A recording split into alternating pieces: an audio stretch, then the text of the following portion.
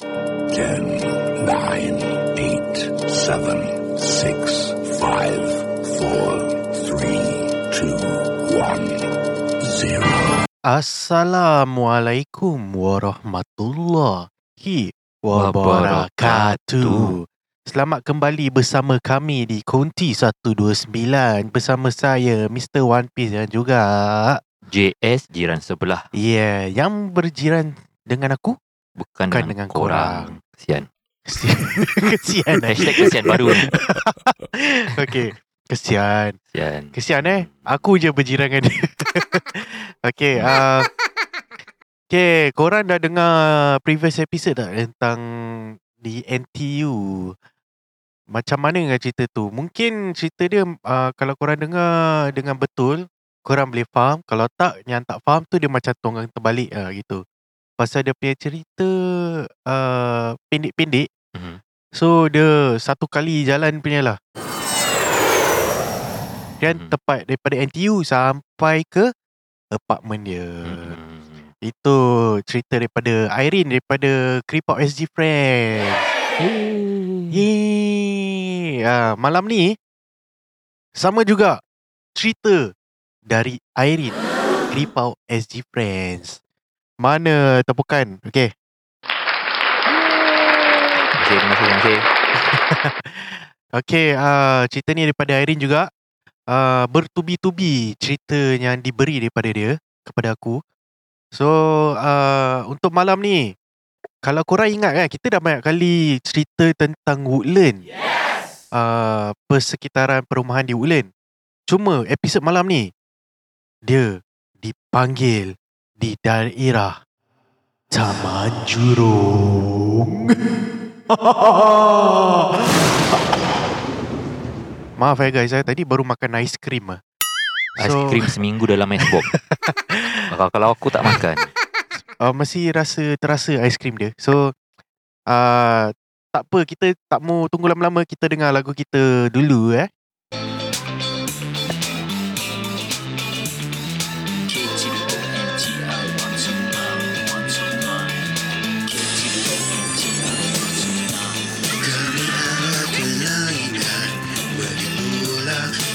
Bukan permainan yang disangkakan, malam yang menyeramkan. Jadi takutlah, ini hanya hiburan. Dengarkanlah.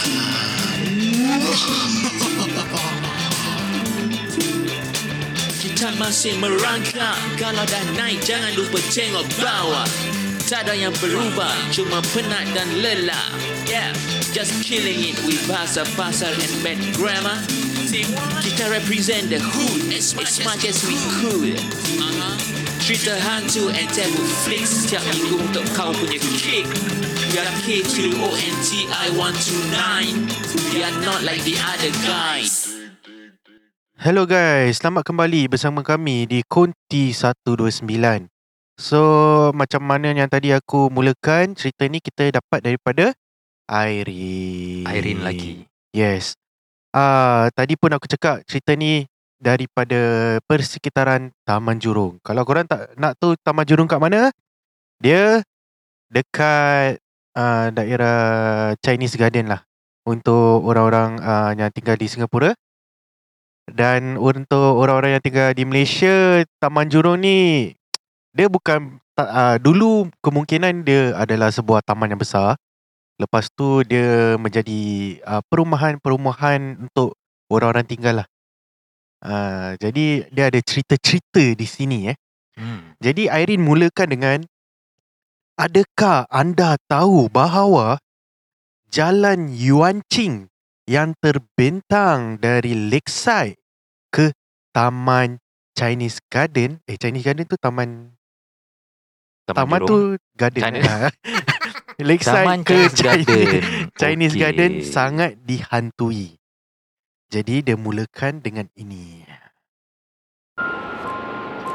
Bekas rakan jiran saya memberitahunya bahawa dia telah melihat sebuah portal di mana banyak entiti bergerak di sekitar persimpangan lalu lintas bertentangan dengan Tah Ching Rut dan Kang Ching Rut. Kakak saya pula pernah memberitahu bahawa bekas bosnya yang juga merupakan salah satu pemegang saham syarikat di Jurong sepatutnya menghadiri perjumpaan dengan pelanggan. Namun, dia tidak pergi kerana akhirnya dia tenggelam di tasik Chinese Garden berhampiran Jalan Yuan Ching. Menurut keluarganya, dia pergi berjoging sendiri. Dia sama sekali tidak mempunyai masalah kewangan atau keluarga. Anehnya, dia melompat ke dalam tasik dan lemas. Rakan-rakannya percaya bahawa dia dirasuki dan meragut nyawanya sendiri. Terdapat banyak insiden-insiden yang berlaku di tasik Chinese Garden.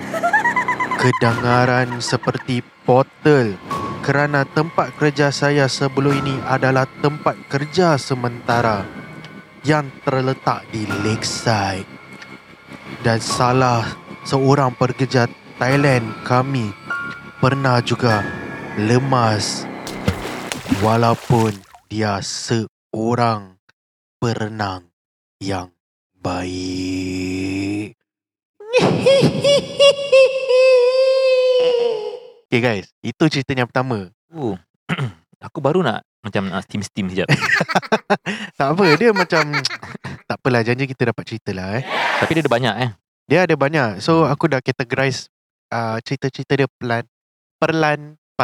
perlahan-lahan lah.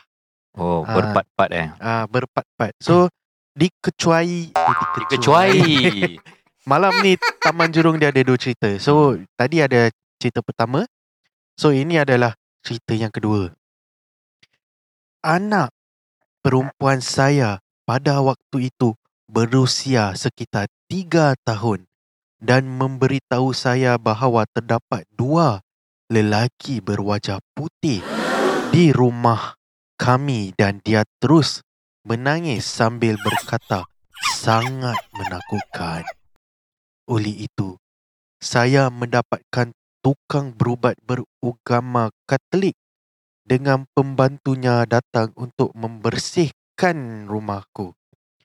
Dan dalam perjalanan ke tempat saya, dia jatuh dari tangga dan berdarah dan cedera teruk. Dia pergi menunaikan solat dan manik-manik solatnya pecah di rumah saya. Manik-manik itu sebenarnya adalah tasbih yang diperbuat dari rosemary. Entiti menjadi lebih agresif dan cuba meniru suara saya dan terus bercakap dengan suami saya sedangkan saya tidak bercakap sama sekali. Switch utama penghawa dingin saya dimatikan dahulu. Tetapi entah bagaimana penghawa dingin dihidupkan dengan sendiri. Kereta mainan gadis saya pula bergerak dengan sendirinya walaupun baterinya dikeluarkan.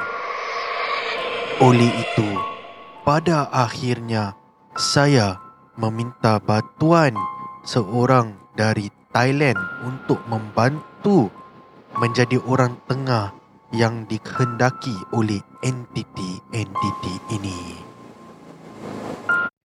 Dan kami berada di dapur semasa orang Thailand itu bercakap dengan entiti ini. Dan saya dapat mendengar mereka dengan suara serak yang sangat rendah seperti mengerang begitu menakutkan. Perubat Thailand itu berkata, "Mereka mahu kalian menolong Mereka dalam beberapa permintaan. Saya rasa sangat ketakutan dan pada akhirnya kami menjual rumah ini di blok 335 Kancing Road. Jiran saya juga mengalami banyak perjumpaan luar biasa di rumah dan banyak juga yang berpindah keluar dari kawasan Taman Jurong. Saya rasa tempat ini adalah kem tentera dan juga tempat pelaksanaan semasa zaman perang dahulu, World War II, dari apa yang dikongsi oleh saudara mertua saya kepada saya. Itu saja untuk malam ini. Lagi sekali. Baru nak steam. Dia punya cerita sebenarnya dia macam snippets tau. So Bite size. bite size. So bila aku nak kategorikan cerita-cerita Irene ni sebenarnya aku nak kena tengok semua cerita dia dan apa kena-mengena dengan tempat tu aku akan masukkan. So ada banyak lagi cerita dia.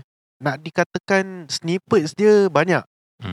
Cuma aku akan tarik tempat yang macam berkenaan. Faham. Jadi korang tak payah nak fikir jauh-jauh lah. Kirakan satu kali cerita, satu kali tempat tu. So mungkin Irene ni orang yang tinggal di daerah West side West side dalam bahasa Melayu apa? Barat? Betul. Okay. Betul kan? Not bad Melayu kau. Barat. So dulu kita akan selalu dapat ceritanya di daerah utara. Sekarang kita mengalih ke barat. Betul.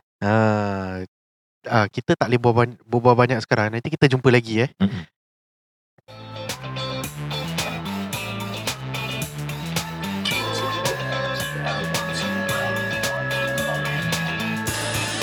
Podcast ini dibawakan khas untuk anda oleh Adwas Delight. Yum yum, Tamilicious. Order sekali, confirm berkali-kali. Gunakan hashtag nak stiker dan korang akan dapat stiker eksklusif Konti 129 apabila anda order makanan daripada Adwas Delight. Picitlah di link dan orderlah terus. Hello guys, selamat kembali di sesi Elaboration.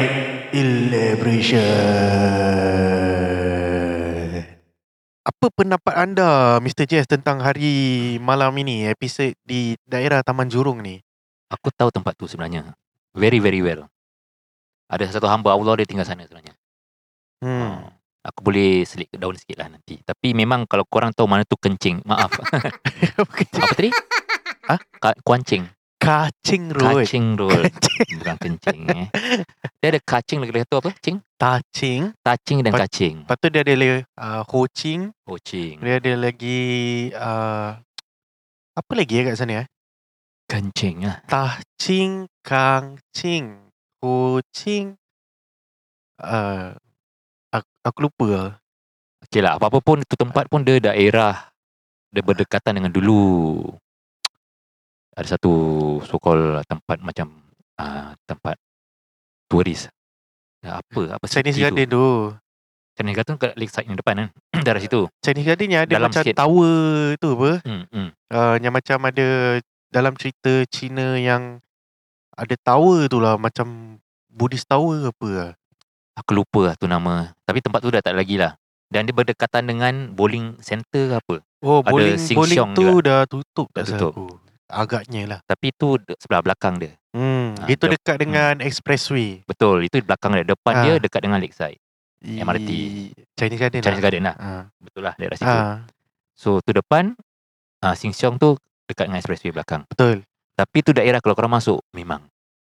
Dia punya gelap dia, semacam. Dia punya suasana dia tu pun semacam. Especially malam. Dia malam macam sunyi kat sana Betul. Kalau kau masuk dari jalan road tu kan, yang sebelah ada garden kan. Oh, tu boleh rasa juga kadang-kadang. Aku pernah. Uish. Sekarang diorang dah ada buat macam Garden by the lake ke? Garden by the lake ke? Bukan Garden by the Bay. Kan, ni Garden by the lake. Okay. Macam gitu lah kan. Korang pergi sendiri lah Tapi betul situ aku ada cerita sikit. Nanti kau boleh ceritakan lah. Kau nak aku cerita sekarang ke apa? Ceritakan je lah. Ni dah kat Okey. sesi kita ni. Ni ada hamba Allah ni dulu. Kan dah pindah lah member tu. Tak salah aku dah tinggal kat Kencing. Kacing. Kacing. Okay. Dulu dia tinggal kat Kacing. Masa tu dia tinggal dalam rumah 5 bilik. Laki bini. Anak dia orang tu masa tu, this was like maybe about 8 years ago tau. 8 years 8 years ago. Okay. Kira kan Sheng Siong masih ada lagi. Okay. So baru pindah. Rumah tu sebenarnya dah 10 tahun dikosongkan. Dia macam balance flat lah senang cakap. Balance flat? Dia daerah Sheng Siongnya kawasan lah. Dia kira kan dia macam eksekutif dia campur. isi Dia campur 4 bilik 5 bilik dengan eksekutif. Dan juga dia more tu mananya side tau dekat daerah masjid. Masjid. Okay. Daerah dekat dengan Corporation Road lah. Itu dia. Dia sama kluster juga. So tu tempat dia. Masa diorang tinggal kat sana tu, rumah tu sebenarnya dah 10 tahun tak dihuni, dihuni. So diorang masuk kira macam rumah fresh lah. Tetapi banyak penampakan dalam rumah. Oi. Satu example masa tu diorang ada maid. Maid dia selalu nampak. For example malam-malam kadang-kadang dia akan nampak ada kaki sahaja yang berjalan di dalam dia punya kitchen. Kaki je? Kaki je. Kau nampak kaki jalan keluar masuk. Kaki je. Dia macam kaki korang. Dia stop. Kau nampak kaki. Kat buku lali tu? Kaki berjalan. Kaki je. In and out of the kitchen. Okay. Dan masa tu juga banyak kali juga dia punya isteri kan. Dia ada macam termimpi-mimpi lah. Macam for example dalam mimpi dia nampak ada perempuan merangkak daripada luar masuk ke dalam bilik. Astaghfirullahalazim. Dan masa tu tak salah aku dia pernah mengandung dan gugur. Selepas mimpi dia nampak itu. Tu terus gugur. Yes. Okay. Tapi gugur dia macam bukan dia jatuh ke apa. Tiba-tiba gugur. Allahualam Okay. Tu maksud dua story. Dan lagi satu story. Dan juga dia pernah bermimpi juga. Yang dia biasalah sleep paralysis. Rasa macam kena nampak selalu lah. Tapi dalam mimpi dia nampak ada satu benda ni dekat atas dia. Some big black figure dekat atas dia. Itu dalam mimpi. Tapi at the same time dia rasa macam dia tak boleh bergerak lah, tak boleh berbual lah, tak boleh pekik lah. That point of time. So these are the few incidents yang aku tahu dia pernah bilang aku.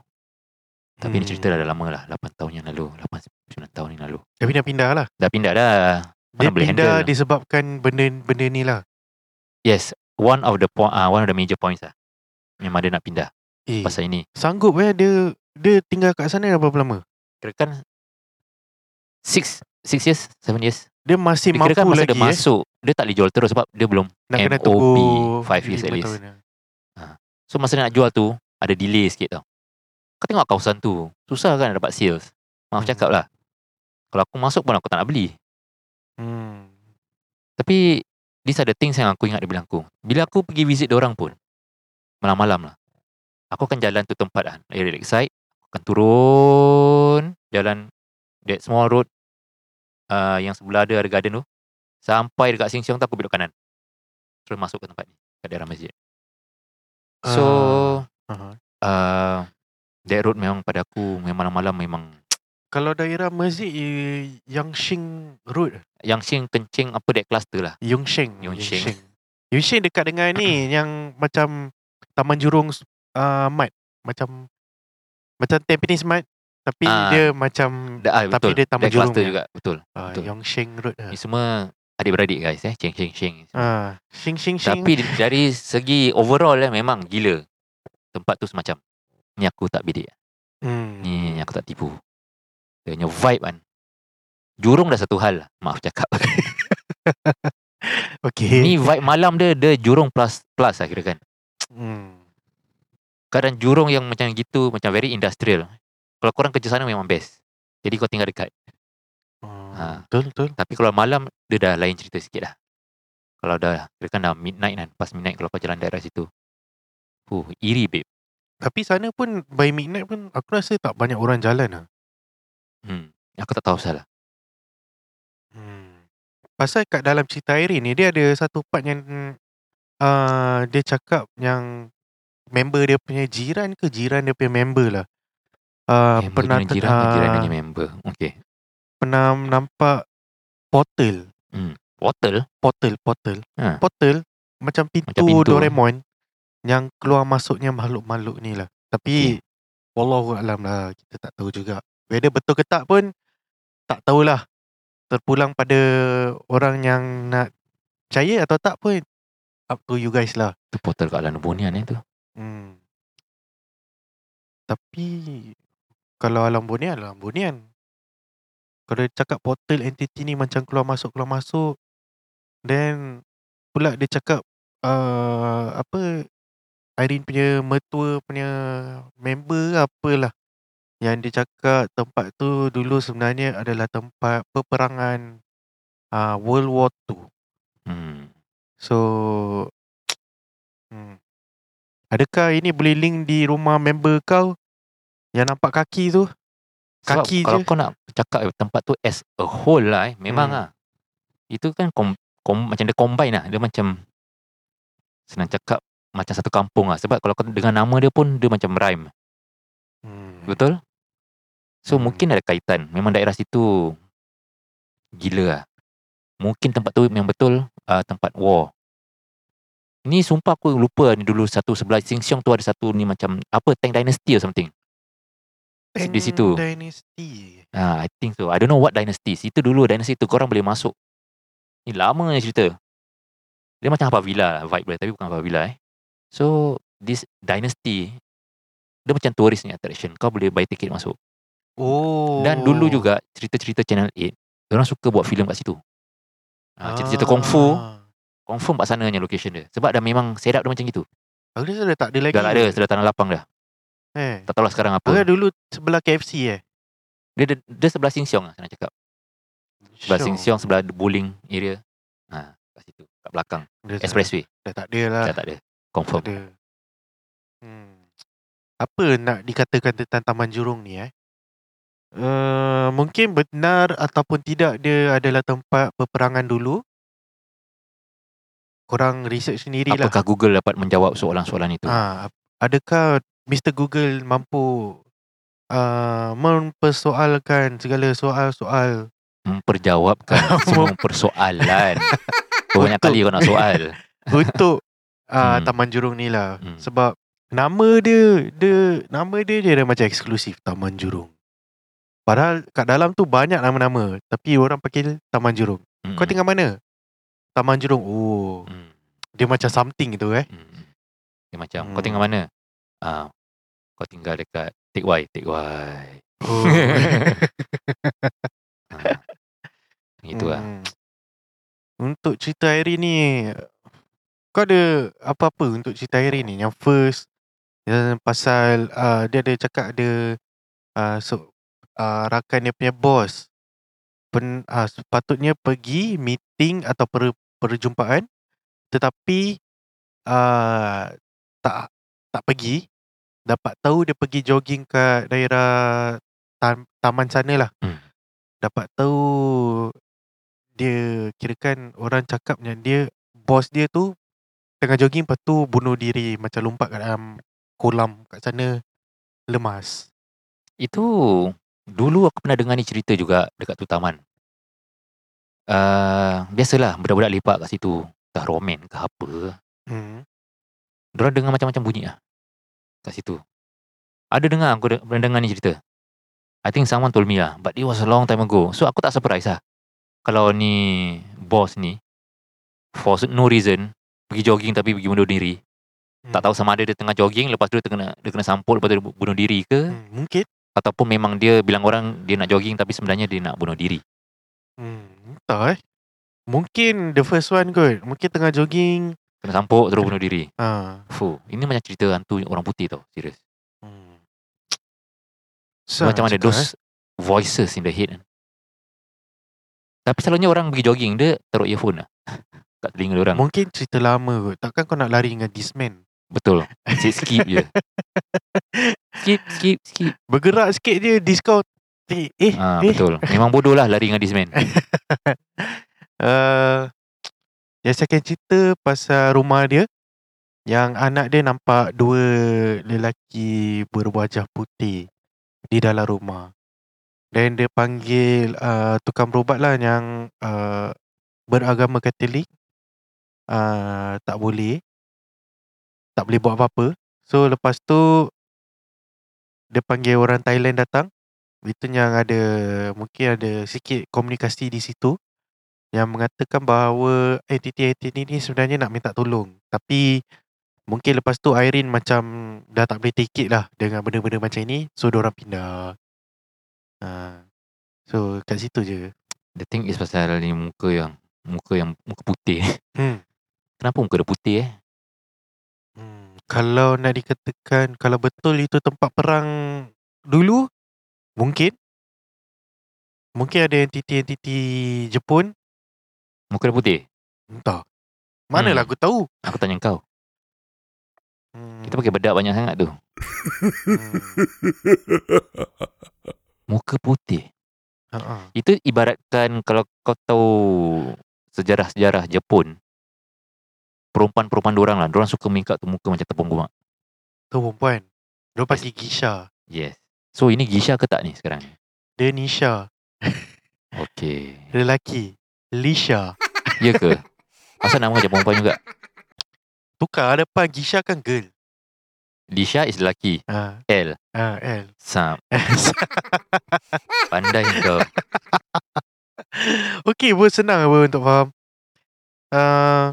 Dia tak cakap lelaki perempuan Dia cakap lelaki. Dia cakap lelaki Dua lelaki. Macam mana dia tahu lelaki? Maaf cakap lah. Pasal anak dia yang nampak, yang mengatakan pada waktu tu anak perempuan dia berusia 3 tahun dan memberitahu saya bahawa terdapat dua lelaki berwajah putih di rumah dia. Wow. Sambil tu dia terus menangis dan sambil berkata-kata sangat menakutkan. Budak-budak tak tipu lah Mungkin tu muka yang putih tu, dia macam sengaja nak tunjukkan kepada budak tu yang muka diorang putih untuk menakutkan. Mungkin lah. Diorang kan boleh shape-shift. So apa-apa benda diorang nak tunjukkan, diorang tunjukkan lah. Dia macam picit button lah. Ni hari aku nak jadi muka putih. Ni hari muka aku ada berdarah. Memang makhluk tu muka putih. Dah lah. Kalau Gisha aku faham lah, yang perempuan-perempuan Jepun dulu. Diorang memang tepung gomak lah. Pasal kalau betul-betul tu Jepun ni, aku lagi seram lah. Kalau korang pernah tengok di youtube.com, yang macam penampakan betul-betul Jepun, kira kan penampakan di negeri Jepun lah, senang kata, yang tiba-tiba ni makhluk ni muncul macam tepi tembok, keluar macam itu, dia muka putih, macam gitu lah. Aku tak tahulah nak cakap apa pasal Taman Jurong ni. Dia macam, mungkin kita kena mengkaji tentang Taman Jurong ni lah. Kalau kau tanya aku tu malam-malam memang gelap lah. Itu confirm. Itu aku pernah lalu aku dah cakap tadi. Maksudnya macam dulu dia tapak apa. Oh itu Google semua.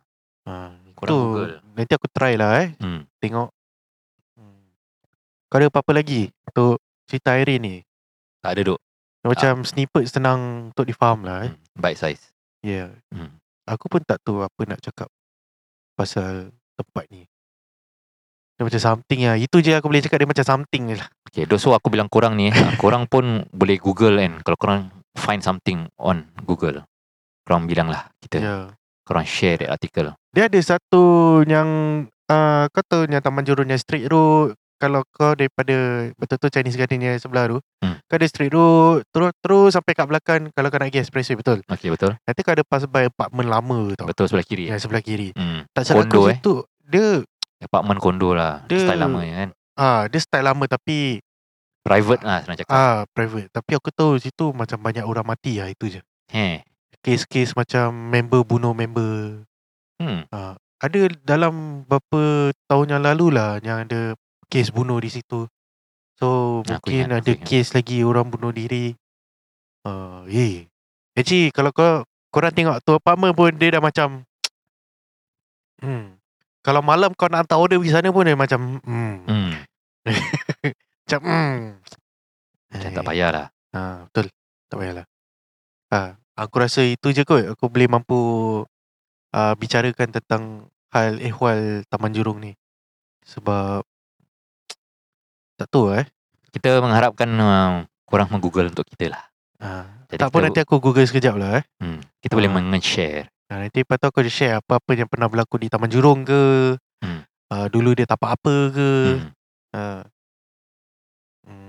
Itu je lah. Okay. Okay Okay, go. Boleh Boleh. Okay guys, mungkin itu saja untuk malam ni. Salam sayang daripada kami Koti 129, Mr. One Piece dan juga Mr. JS, AKA jalan sebelah. Assalamualaikum warahmatullahi Wabarakatuh.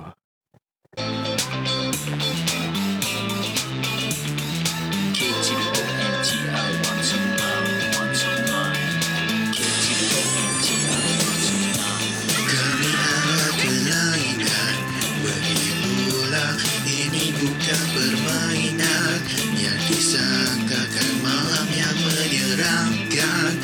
Jadi takutlah, ini hanya hiburan, dengarkanlah.